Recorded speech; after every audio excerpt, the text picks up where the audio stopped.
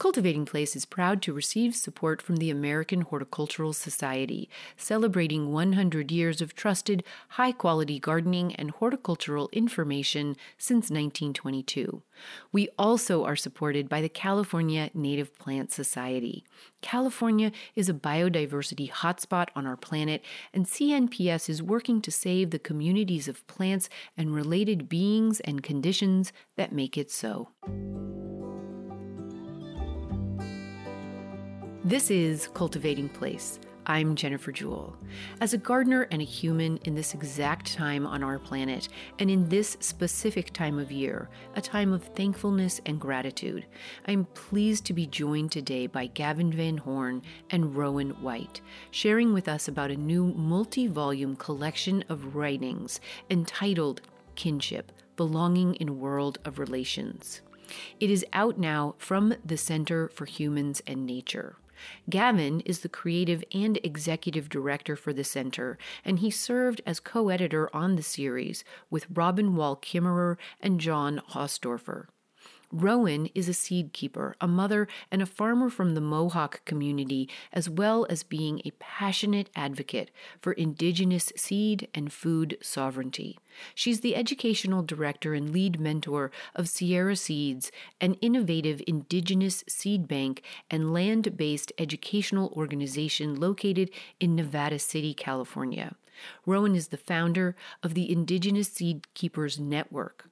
Her essay, Sky Woman's Garden, appears in Partners, the third volume of the Kinship series. Welcome to the program, both of you. I am just so honored to have you here with me today. I am deeply immersed in the Kinship series, and it's transformative and moving. I've got to tell you, I've been in tears and I have laughed out loud. I can only imagine that this emotional response as a starting point was exactly your intention in creating the series. So welcome. Wonderful. I love hearing you say that, Jennifer. And I'm glad that range of emotions has that it's impacted you in that way. I would love to have the two of you speak a little more to yourselves, where you live, your primary work and life path, and to give us a sort of motivating or organizing principle to your relationship with plants, ecology, and the more than human in our world right now. And why don't we go ahead and start with you, Gavin, and then move to Rowen?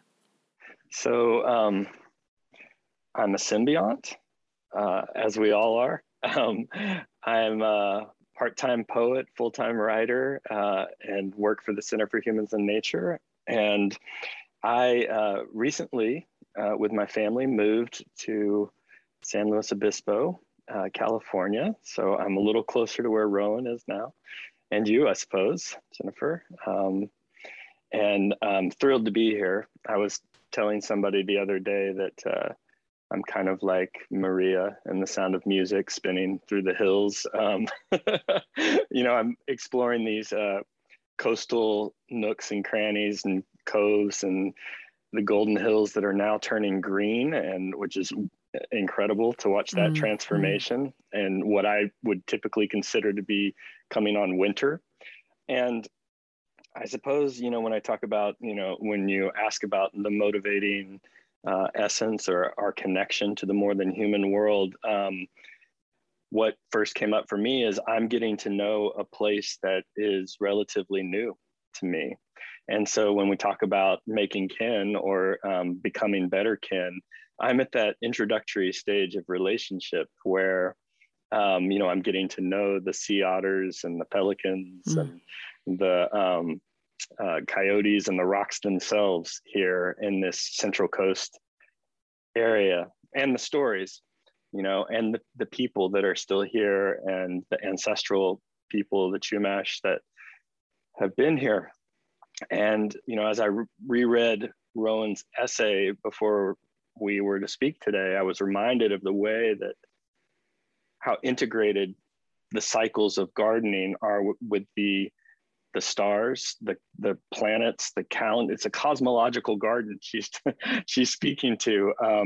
I'm not there yet. I'm still getting to know, these stories and the ways that they can be integrated with the practical things of my life. So after this initial contact, I think the next steps are increasing that familiarity, showing respect, the pleases and the thank yous of gratitude, and building those kinship relationships. Nice. Beautiful. And what about you, Rowen? Sego Seguego Ganyet Dahawa Yingyats. I greeted you in my ancestral language of Mohawk. I shared with you my traditional name. My English name is Rowen White, but my Mohawk name means she carries the snow. And my grandmother gave me that name because I was born into a swirling blizzard in the October of 1979. And I always think about that because we have a tradition in from my ancestral people to gift our babies the names of sort of the phenomena that's happening around at the time of their birth. I'm a seed keeper and a mother, a land steward, a storyteller, and really a student of belonging, a student of that, way of rekindling connection, rehydrating connection to the kinship that are kind of always holding us, and we sometimes forget in sort of the glaze of this modern world. I often talk about how I've apprenticed myself to the plants themselves, the seeds, the land, and they have taken me through a very unconventional rites of passage in finding my way home, really finding my way home to the ancestral hearth, to the ancestral garden, to this cosmogenealogical garden that Gavin referenced, and that really is held within the pages of this kinship book series, right? Yeah. I currently reside in a tiny little town called Nur San Juan, which is part of the San Juan Ridge in the Sierra foothills. And I am a guest there. The original inhabitants of that land and the living descendants are Nisenan people and also the Mountain Maidu. And we've been on this piece of land for about 15 years and have been deepening into our connection and relationship to those seen and unseen who nourish and support us in our lifeways at our seed bank at Sierra Seeds. And yeah, I feel really honored and grateful to have been invited to contribute to this beautiful series. And I always call it a love poem. It's like a love poem to this beautiful life that we are so grateful to be a part of. Yeah, I think a love poem is in the most epic and long form ways at 800 pages. The series is, I was trying to describe it to somebody and I said, it's not the kind of thing you're going to read cover to cover. It is like a lot of good meals lined up against each other, and you have to just take a bite at a time and let it digest and kind of sit with you for a while. I have not gotten through every single essay, but I have made a very good start of this process of imbibing and digesting and hopefully absorbing some of these words. So I would love, David, for you to get us started by reading our poet laureate Joy Harjo's poem, Remember. It's the first entry in the first volume of the series. Yeah, and I should preface this by saying it's just a real honor to read Joy Harjo's words out loud, which I think is how poetry should be read and heard. Poem is called Remember, by Joy Harjo. Remember the sky you were born under. Know each of the stars' stories. Remember the moon. Know who she is. Remember the sun's birth at dawn. That is the strongest point of time. Remember sundown and the giving away to night. Remember your birth, how your mother struggled to give you form and breath. You are evidence of her life and her mother's and hers. Remember your father. He is your life also. Remember the earth whose skin you are, red earth, black earth, yellow earth, white earth, brown earth.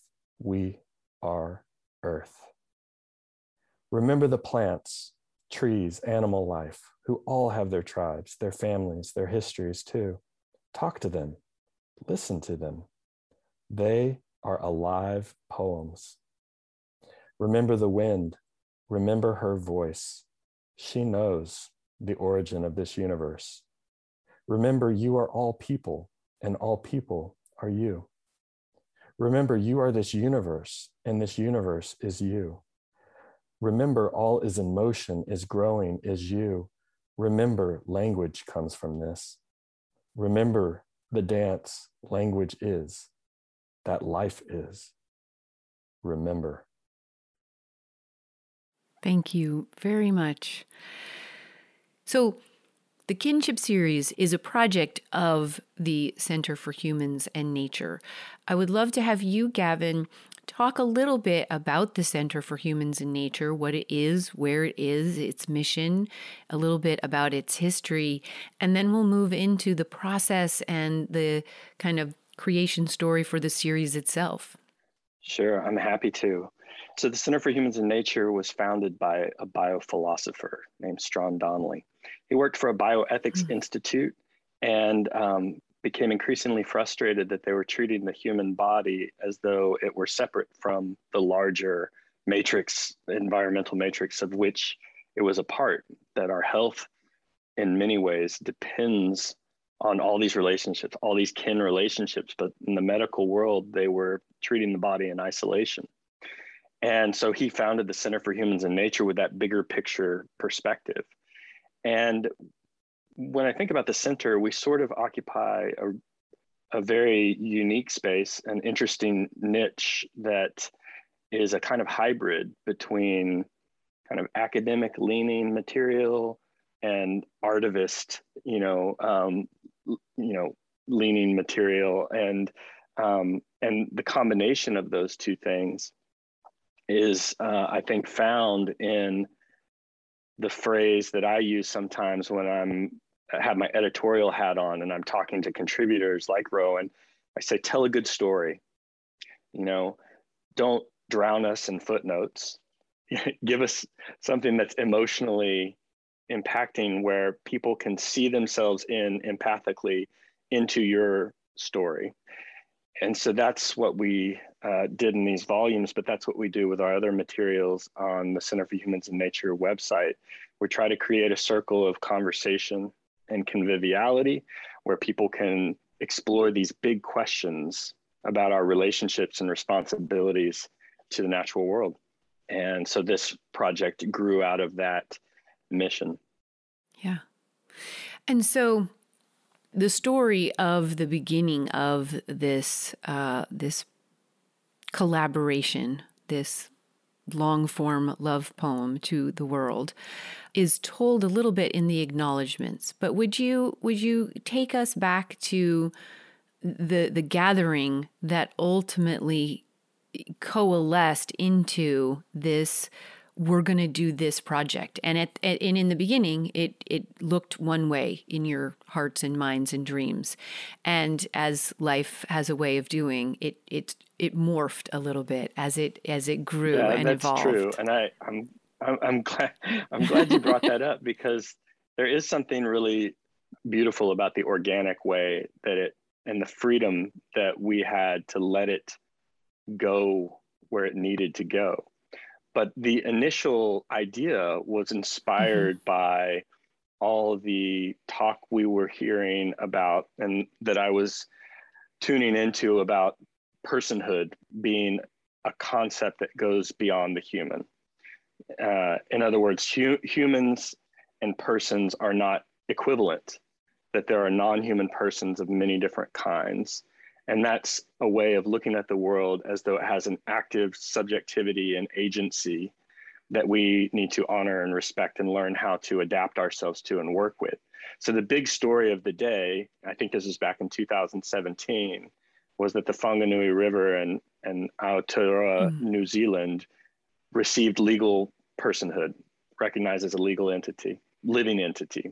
and would be responsibly taken care of and stewarded by the Maori people that were in that watershed and the New Zealand government. Now, other personhood big cases had happened before this, but for some reason, this one in particular really struck a chord around the world, and other countries started to model their own judgments and legal decisions on this case. And with that idea of non-human personhood, we began to think about what are some ways into this topic. And this larger idea of kinship, this umbrella of kinship, sort of included that personhood, some of the language revolution going on with Robin Wall-Kimmerer talking about ki instead of pronouns that we are used to using for other non-human beings that are often object, it. Mm-hmm. And then this idea of kincentric ecology that Enrique Salmon has promoted, the idea that we as human beings that we can mutually flourish with our landscapes based on how we work with that landscape, that we're not a defiling force necessarily, but actually cultures for millennia have been increasing the relational. One manifestation of that's kind of a scientific word is biodiversity of their places. Yeah. So then at the Center for Humans and Nature, if we have one of these ideas or projects that we want to tackle, we usually have a small gathering of people to get people together face to face back in the time where we could do that. Hopefully we'll be able to do that again soon. So we had this smaller gathering of people to kick around ideas, to talk about, their perspectives and how kinship manifested in their work and lives. And out of that meeting, we started to think about, now, what does this look like when we put this out into the world? And one of those manifestations was, how do we do a book, and at the beginning it was a book. Right. And then that over time, as I was put in contact with different poets and other writers and our editors, that people were going to have editing this became clear, and they gathered people from their communities. Pretty soon, sort of like the bean plant that Rowen describes in her essay, we had an intertwining, overlapping group of people and topics that all seemed incredibly important to this. And we didn't want to limit it to one book. No. And it wouldn't let you. And it wouldn't let us. Yeah. Or they wouldn't let you. No. No. Yeah. And so then it was like, well, so what form does this take? And and it really came together in a really beautiful way. This is Cultivating Place. In this season of communal gathering and thankfulness at the end of the growing season in the Northern Hemisphere, we're speaking today with writer Gavin Van Horn and seed keeper and writer Rowen White.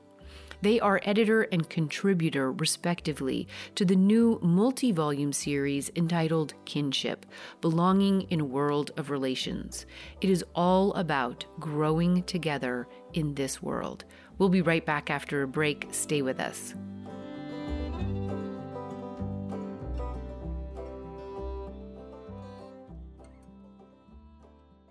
Cultivating Place is made possible by proud support from the American Horticultural Society. Soon to turn 100 years old and still growing strong, the American Horticultural Society is committed to integrating science, education, social responsibility, environmental stewardship, community, and the joy that reminds us all of the vibrancy and relevance of gardening in our world. Listeners of Cultivating Place receive a $10 discount on annual individual memberships to the AHS. For the special Cultivating Place rate of just $25 a year, head on over to www.ahsgardening.org/CP. And while you're there, don't forget your holiday gift list of gardeners who might like a membership also. Cultivating Place is also made possible by the California Native Plant Society, on a mission to save California's native plants and places using both head and heart. Of the Society's many programs of note, I'm so excited to share more about their newest, Bloom California. This campaign aims to increase native plant sales across the state, transforming our gardens, parks, business fronts, and beyond. Over 85 nurseries across California have partnered to offer you Bloom California native plants. Native plants highlight a beauty unique to your region. They support wildlife and are climate conscious. Visit bloomcalifornia.org to find a nursery near you and look for Bloom California logos at participating nurseries to discover these beautiful native plants. Belonging, kinship, belonging in a world of relations. I love this title. And I love everything it brings to mind, because one of the things it brings to mind is that it's in my garden, with the lives there, the many systems of living involved in my garden, that I feel most at home, that I feel like I belong very firmly and very productively and kindly in this web of relationship that is planet Earth. What about you? Where do you feel that greatest sense of belonging? Is it in the garden also?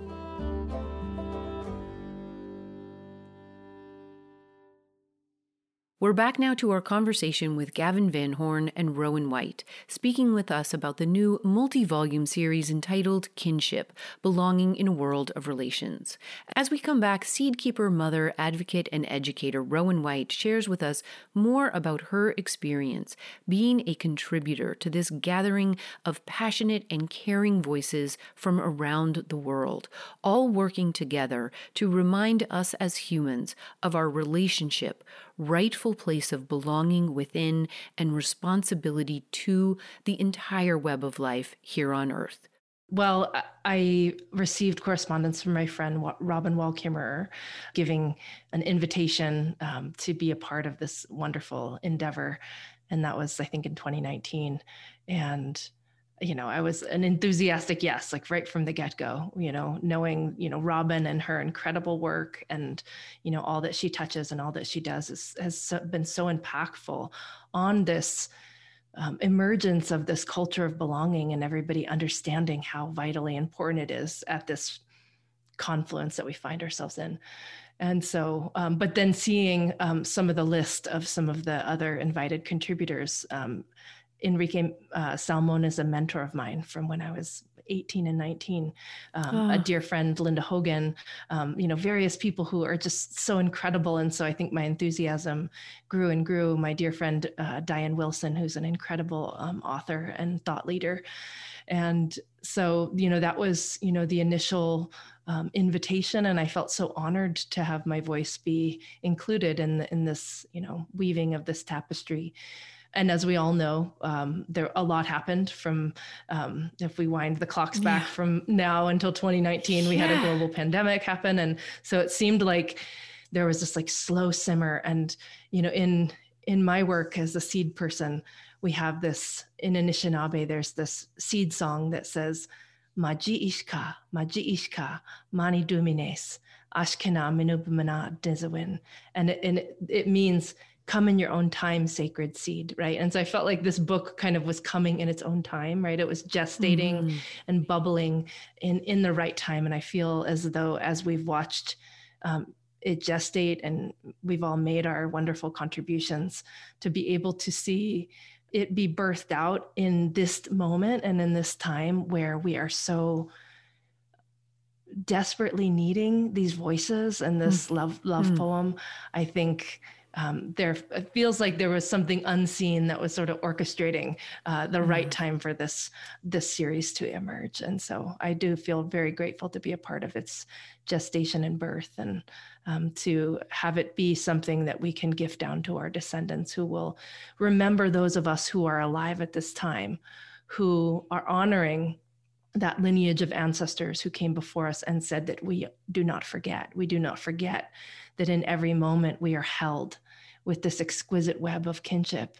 And while many people in this time have forgotten and have are blind to that understanding, that there's a group of visionaries and dreamers and stewards who continue to remind those of us around this circle that we are held in that web of kinship. Yeah. You just gave me goosebumps. But I think one of the things that is so powerful for me as someone reading it from the outside, as somebody from a European colonizing lineage myself, that the range of voices and the range of approaches to this exact same topic from this many different voices allows for so many access points that you literally, I don't think anybody could feel excluded from what this choir of voices altogether is asking from us as humanity, because it's just so nonlinear, non-categorizable.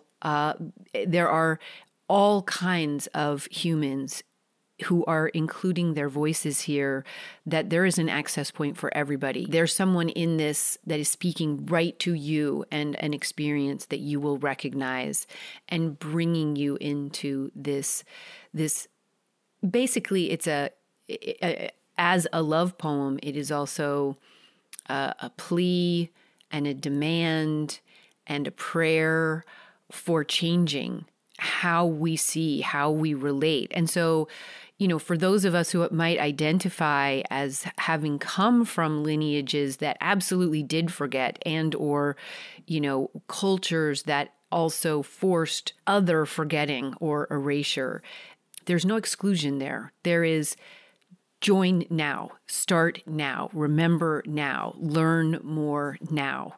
Like there was a moment in Robin Wall Kimmerer's piece about family reunion toward the end of time or the end of the world. It's such a beautiful scene where there is all these family members of all kinds. So trees and grasses and raccoons and squirrels and all the aunties, she calls them. And they're all together for this family reunion where they're having this big picnic, and there starts to be some talk of, well, you did this or you did that or you didn't do this. And she said, no. Another set of voices comes in and said, no, there might be reason for shame, but let's take shame away right now. Let's just all please sit at this table and find a better path forward. And I really was just weeping at this scene with the squirrels and the raccoons and the trees and the welcome, even if there might be feelings of you shouldn't be welcome here. Can I just add something there, which is that I think what this is an embodied invitation. Yeah. Because this work is for all of us to do, right? Yeah. Not any one of us is excluded from this work. And there is not one person who is untouched by the grief of disconnection of the dominant culture of this time. Yeah. And so what I find so compelling about this beautiful cacophony, this beautiful medley and this mycelial web of contributions, is that it mirrors what we see is possible into the future, which is that we need all of us. We need the diversity of connections and language and worldviews and cosmologies. And we need those of, you who are reading the book who may live in a diaspora of disconnection and not understanding who you are or where you come from, that we need all of you to begin to find whatever compelling pathway it is to bring you back home again. And so there's no way that we can move forward towards that beautiful, vibrant vision of what's possible in the future if we're not all a part of this work, right? Yeah. We can't all, and many of us, especially in Indigenous and in bodies of culture communities, we feel like we've been shouldering the weight, right? Of trying to steer this, proverbial ship in the right direction.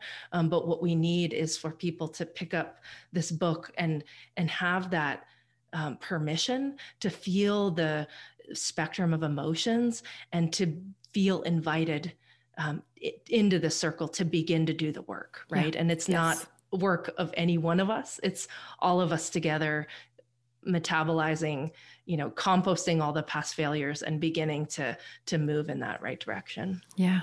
Yes. Thank you for that. And, and for me, always, it has been the access point is the garden. That is where I meet the birds and the insects and the plants, and I learn their lives and they teach me, and I find this culture of belonging right there. And that then is an access point for how do I take that and expand it and make it available to as many people as possible through that portal. I think that is important because I think so many people aren't sure where their access point is because they have been so closed off to us by our dominant culture. I think the garden is a great place to start, Jennifer. Yeah. Garden is in some way a microcosm of our relationship to the larger natural world. And you can see that reflected in how different folks structure their gardens. Yes. Some are much more controlling and, but of course there are many different models. One of them being Rowen's essay provides a wonderful model. There's also a contributor in our book who lives in Aotearoa, New Zealand, Matt Hall, who is in the practice section and talks about how his garden has become his mediated way of making kin, of performing small acts of ritual. So I think what you're talking about, sometimes we can feel overwhelmed. Where do I start? What do I do? How do I address this grief or this, or this love that I have for the planet? And it doesn't have to be these huge gestures, it can be these very small acts of ritual in the garden, of just breathing and knowing that you are exchanging in your very breath with the plants. You are an ongoing exchange. This is not an abstract, thing. This is your very life depends on the breath that they give, and you're giving back. There's a reciprocity there. Matt has been a guest on the program, as have certainly listeners are not going to be unfamiliar with this existential look at how and why gardening can be a space, an agent, and relationship of positive change. And that is, every single page of these volumes. So ultimately, it grew up into this wonderful, wonderful gift of 5 volumes. Will you walk us through the 5 volumes, what each volume is speaking to, and why that was an important cosmology for the series? So 5 volumes, and we organize these roughly by scale of relationship. So starting with planet and the cosmos, like our relationship to these large scale forces and the wildness that we find ourselves immersed in, and that also the connection there, that we are made of stardust, as Joni Mitchell once said, and others have said. And so from planet, we go to place, we zoom into the bioregion, the places that define us, the stories that are inherent in place, and the kin folk that we share those places with. And then it's partners. That is, who are the non-human, other than human kin that we find ourselves relating to most frequently or most often, the depth of relationship to those partners that we work with. And that's why I think Rowen's piece fits so well. And she's working with these storied relationships and these beings in her garden, partnering with those beings. And then we move to persons, where it gets more individual, instead of just, each of us has specific experiences in our lives that define how we think of the others around us. And so there are very particular, very intimate relationships that we might have as individuals, and we wanted to lift those relationships up. And then lastly, we end our collection with practice, the ethics, the on the ground, when we when we think about kinship, we didn't want to leave it in an abstract realm. We wanted to say, what are these different ways that people find themselves building and growing and deepening their relationships? What are some of the practical ways that that manifests? To really give readers of the volumes some ideas in their own life where they could say, oh, I recognize that already, or I hadn't thought of that, as a practice of kinship. Yeah. I also would love to just echo in that these volumes also offer an invitation of practice for those who are reading, because when we were initially invited to contribute, there was a beautiful series of questions that were offered to us to sort of help us to frame our own essays and contributions.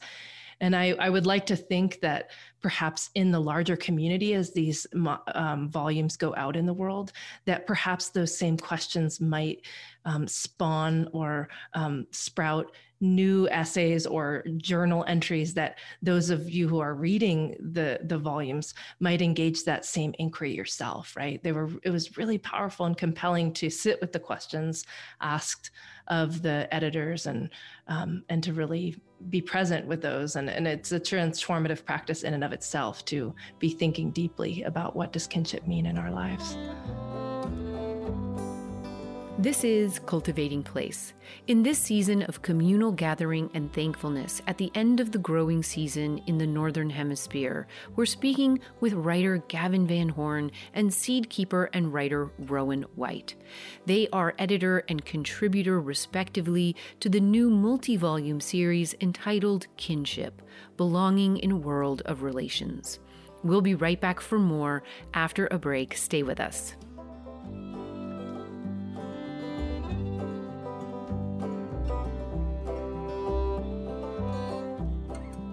So, thinking out loud this week, I'm thinking of the range of form that I am hearing in this book about kinship, belonging in a world of relations.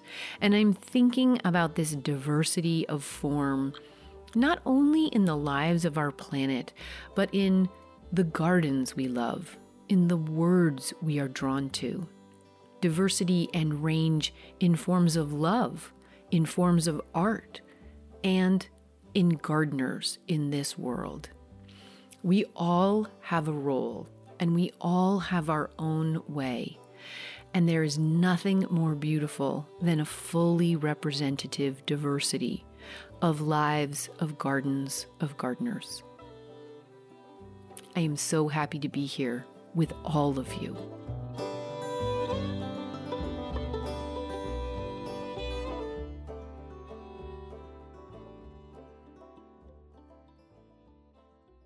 We're back now to our conversation with Gavin Van Horn and Rowen White, speaking about their participation in Kinship, Belonging in a World of Relations.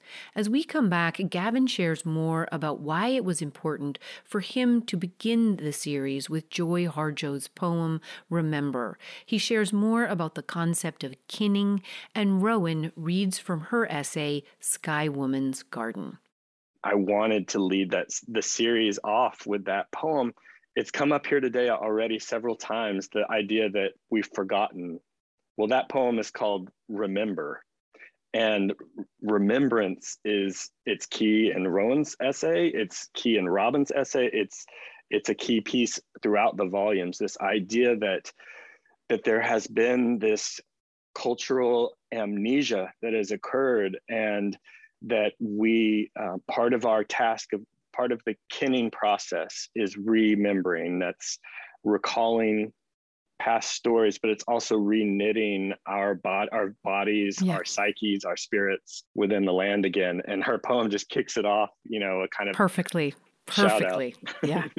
And that juxtaposition of remembering versus dismembering is just so stark a contrast. And and I think about that in the garden, actually, this importance of like reintegrating myself on a personal basis just into all that is bigger than me that I rely upon. And so with that, I'm going to stop talking and I'm going to ask very politely if Rowen would be willing to read a bit from Sky Woman's Garden, which comes a little bit towards the end of Volume 3, Partners.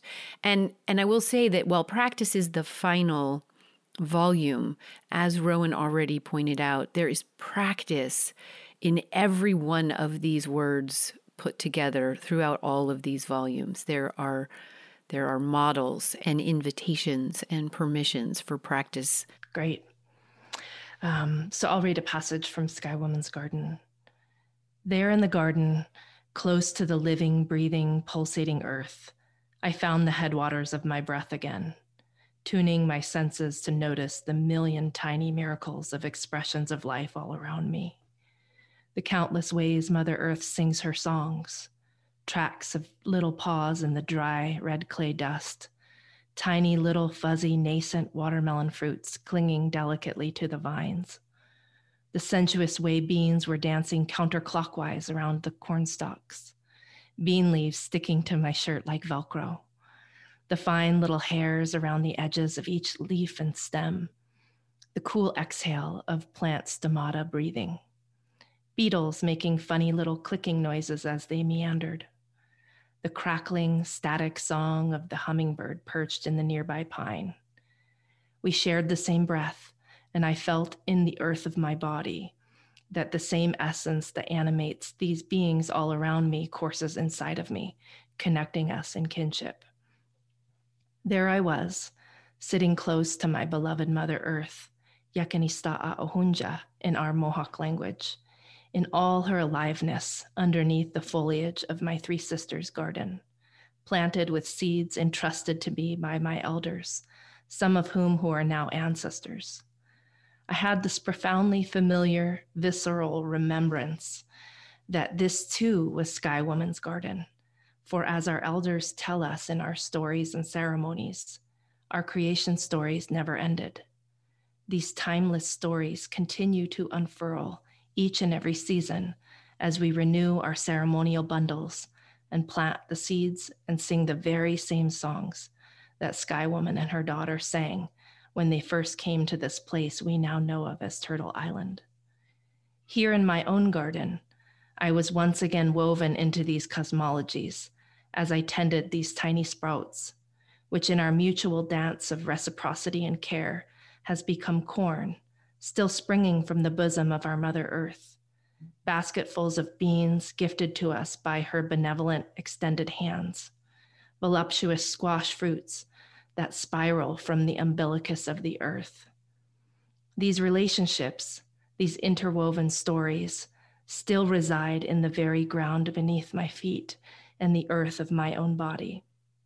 Her generosity springing forth with every handful of seeds that she offers for our nourishment as we do our best to make our lives love poems and ensure that the ancestral bundle of seeds and stories that we've been handed is more beautiful and magnificent as we hand it down to the next generations.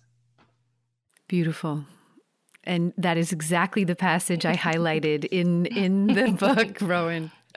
That moment when you share that revelation, like this is Sky Woman's Garden, and just that it's all around us, and we are all able to contribute and help grow it is a really powerful revelation on an everyday basis. Well, and it was a really powerful revelation for myself as a young Indigenous woman, really trying to break the cycles of intergenerational trauma and to remember that those pathways are still there for us, that those stories are still unfurling around us at any one moment in time. And so I think that, again, is an invitation for all of us, that we all descend from people who have these beautiful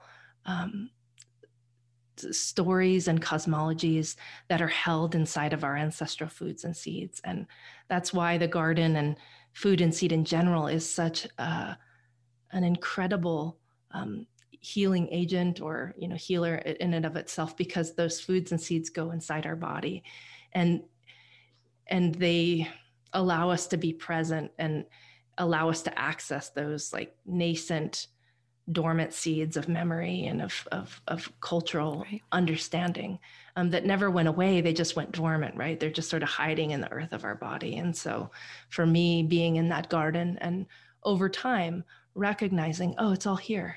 Here are all my teachers. Here's this council of wise beings who never did forget me. And for all of those of us who continue to eat every day, they never forgot their promise to us to feed and nourish us. So how do we find our way, back in? And so that becomes a practice, like finding the headwaters of my breath inside the tangle of the garden. No matter if there were fires, crazy fires this last season, or, whatever stress points I have in my life, if I start to get, ungrounded or uncentered, I can climb back into the sanctuary of my garden, find that headwaters of my breath, and remember what a miracle it all is, and what a tiny snapshot of time we get to be here and enjoy it. Yes. So, Gavin, I have to ask you, as the editor, as the co-editor of 3 of this volume, what was the experience like having essays of this power, or poems or interviews of this level of personal meaning and communal profundity come into you on a daily basis? There is this beautiful image of all of those voices raised all around the world. Yeah, well, it was special. You mentioned sort of timing and the affirmation of this moment somehow being right for this. And one of the unique things that happened when I stepped back to kind of structure how the essays and poems and interviews would fall together, is that things, I don't want to make it sound like just totally seamless, but they more or less fell into place. The order sort of spoke to the flow of these voices. And that's kind of strange when you think about the disparate geographies that you mentioned, and the disparate cultures that people are coming from, and the way that things more or less clicked into place. I felt like was a kind of affirmation to see all these different perspectives and the power with which people were speaking to these personal experiences. In some ways, there's I always like to think of all the beings seen and unseen that allow that synergy that you're speaking to, Gavin, right? And imagining that there's a muse that was sort of perhaps whispering to each and every one of us who was, writing in our own corners, especially as the pandemic, was falling, into place. So I love thinking that somehow there was some little beings unseen sort of helping to stitch it all together. Yeah. To just continue with our metaphor, because it's, I think, apt, this soil was being prepared for so many years by all of these voices. Like this didn't come together seamlessly for no reason. It was because every one of these voices was already at work, including the 2 of your voices. I mean, Rowen, you've been an inspiration and a role model mentor of sorts to me and thousands of others for many years, with your writing, your physical work of seed keeping, your teachings, your ethos. Every one of these voices was already at work to make the world better, to ask everyone around them and everything around them and every being to rethink and review and remember, and to see them all start to come together in this collection of voices. And there are others, It feels very exciting right here in my sternum that, that this germination is not just one germination. I mean, to use the work of Rowen, it is that all of these seeds were out there and they are all germinating at the same time because that soil was prepared. And it landed in a time, I think, when maybe humans not only are desperate for it, but are actually ready to hear it. They are ready to receive it. I mean, I don't know of a gardener who does not want to believe that his or her or their work in the garden and relationship with the garden can't help meet some of these incredible needs, like cultural, environmental, economic, individual well-being. Like, there are ways we can contribute. And as gardeners in my audience, those people who are called to cultivate plants and have them in their life for whatever reason, because we were built that way, I know they want this greater purpose. Well, there's an interesting place, because as someone who sees myself as a storyteller and someone who chronicles these times that we live in, I actually have a quote that I have right here above my desk by Leslie Marmon Silko, who's been such an inspiration. And she says, as with any generation, the oral or written tradition depends upon each person listening and remembering a portion. And it is together, all of us remembering what we have heard together, that creates the whole story, the long story of the people. I remember only a small part, but this is what I remember. And I feel as though that was sort of the spirit, I think, of these volumes coming together, is that each one of us contributors sat around a circle and said, here's what I'm remembering. Here's a little small piece of the bigger long story. And when they are woven together, what an incredible mirror of the benevolence and generosity of the earth that holds us in that creativity. Yep. Yeah. Mm-hmm. Yes. That's so well said. And it's funny because we seem as human beings to be drawn to an individual voice, but there is something very special about having an edited volume where you do have that each person, as Rowen said, having a piece of the story, and you get to see all those in one place, the way that they amplify and magnify one another as they sit on the page close to one another. There is something special about that is very difficult to duplicate if you just have a single author, volume. Well, and I think that the medicine of this times is that we need to celebrate that interdependence, right? Like that is what this series is celebrating, is that interdependence. And I think in a culture that has been so heavily conditioned towards individual thought leadership and individual voices and opinions, and in a time where there's so much divisiveness, across ideological gaps, that the fact that this book does celebrate that interdependence and express it so beautifully, I think is really appropriate for the times we're in. Very, very. In conclusion, with the two of you, for whom I am so appreciative of your time and presence with me today, is there anything you would like to add about your greatest hopes for this world and this work, helping to support that? I guess I'll just offer that, it's my prayer for each and every one of you who are listening, and for each and every one of you who pick up these volumes at the right time in your life. It's my prayer that you feel the rehydration of those seeds of memory inside the earth of your body, and that in whatever way feels in alignment, that you feel that your voice is also needed as a part of this larger conversation of kinning, of kinship, of reweaving that web. And so, no matter where in the diaspora you are, perhaps this will be a trellis of hope for you as you engage that deep, deep remembering. Thank you. Thank you.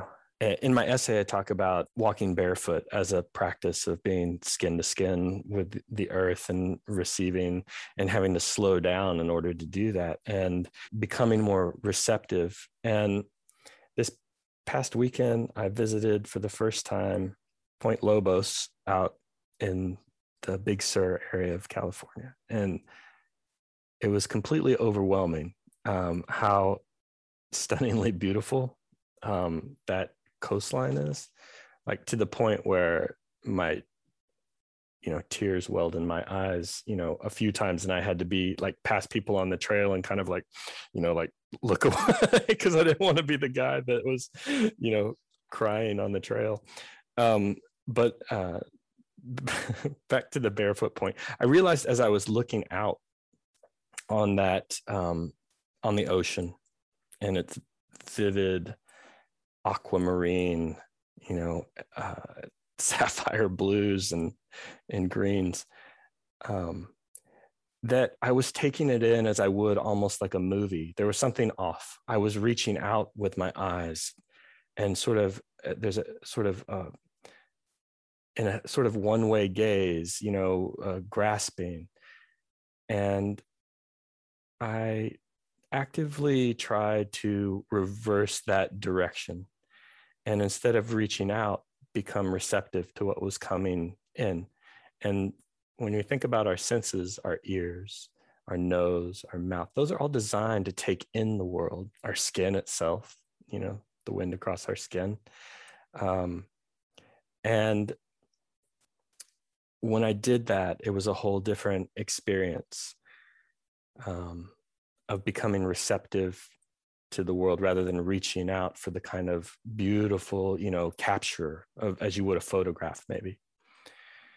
And that's just a thought about kinship practice, to think about receiving what we're receiving constantly.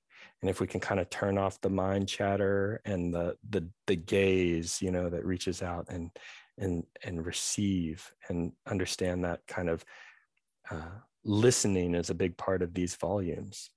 And I think there's a reason that gets repeated. That's how we become kin in conversation with others. And that means that we're not just in a monologue with the world.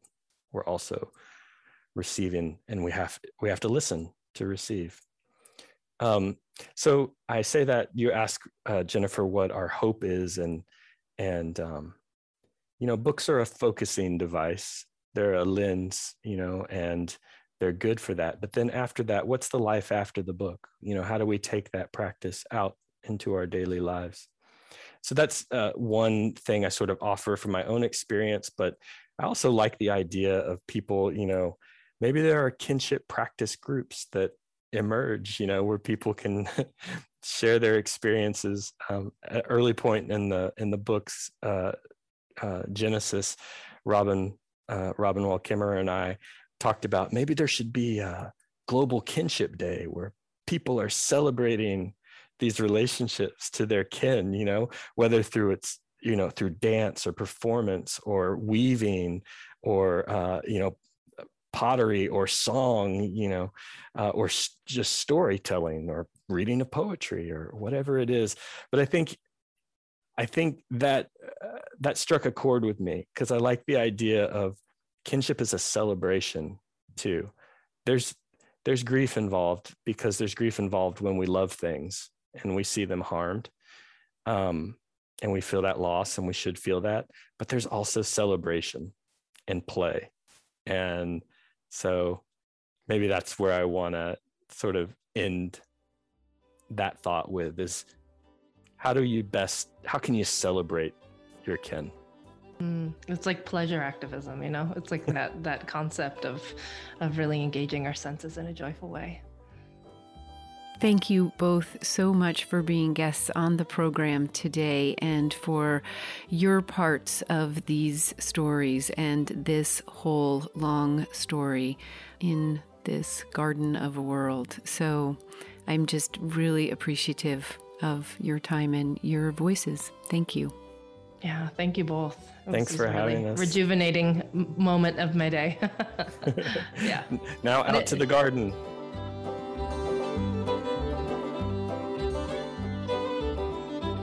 I want to end this episode about family gatherings, and familial healing with Gavin reading an excerpt from his introduction to the entire Kinship series.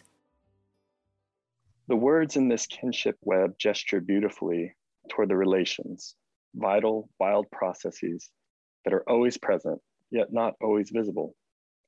Because these relations may be difficult to apprehend, it may seem as though the world is merely a collection of inert objects, full of nouns. You are you, I am me. That bird at the feeder is, sadly, referred to as it. Earth is a verb. All is in motion. All is relating. These kinship volumes, because of their subject matter, challenge this object obsession at its core. The voices in these volumes point us toward an alternative perspective. Kinship as a verb. Perhaps this kinship in action should be called kinning. Humans are born kin in any number of ways, but the words in this kinship anthology collectively express something more than birthright claims. They point toward how it is possible to become kin. In this understanding, being kin is not so much a given as it is an intentional process.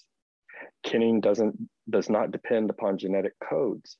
Rather, it is cultivated by humans as one expression of life among many, many, many others. And it revolves around an ethical question: how to rightly relate. We are kinning as we reconnect our bodies, minds, and spirits within a world that is not merely a collection of objects, but a communion of subjects, as Thomas Berry put it. The essays and poetry in these volumes, at different scales and in different geographies, show possibilities for becoming better kin, more receptive to the languages of others, especially non-human others, and better listeners to their stories, which reach out to us through place and time. This vibrant world, as well as these volumes, offer invitations for kinning, practices of belonging with and amid our fellow earthly kin.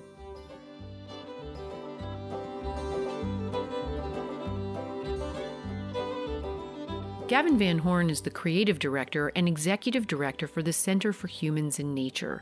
He served as co-editor on the Kinship series with Robin Wall Kimmerer and John Hausdorfer. Rowen White is a seed keeper, a mother, and a farmer from the Mohawk community, as well as being a passionate advocate for Indigenous seed and food sovereignty. She's the educational director and lead mentor of Sierra Seeds, an innovative Indigenous seed bank and land-based educational organization located in Nevada City. Her essay, Sky Woman's Garden, appears in Partners, the title of the third volume of the 5-volume Kinship series. Join us again next week when we visit a small integrated family market farm in Northern California and explore a day in the life living with the soil, with our food, with the people who bring it to us throughout the seasons year-round. It's a reminder reminiscent of poet Ross Gay's Reverie, examining the relationship between kind and kin in his deep love of carrots and other kinds of lives and loves of this autumn into winter harvest season. Cultivating Place is a co-production of North State Public Radio. Cultivating Place is made possible by listeners just like you through the support button at cultivatingplace.com and by partner support from the California Native Plant Society and the American Horticultural Society. To read more about the Kinship series and Gavin and Rowen's participation and relational life work, head over to cultivatingplace.com and look for this week's episode show notes under the podcast tab there. The Cultivating Place team includes producer and engineer Matt Fidler and producer and development director Sarah Bohannon. We have tech and web support from Angel Haracha. We're based on the traditional and present homelands of the Mechoopda Indian tribe of the Chico Rancheria. Original theme music is by Ma Muse, accompanied by Joe Craven and Sam Bevan. Cultivating Place is distributed nationally by PRX, Public Radio Exchange. Until next week, enjoy the cultivation of your place. I'm Jennifer Jewell.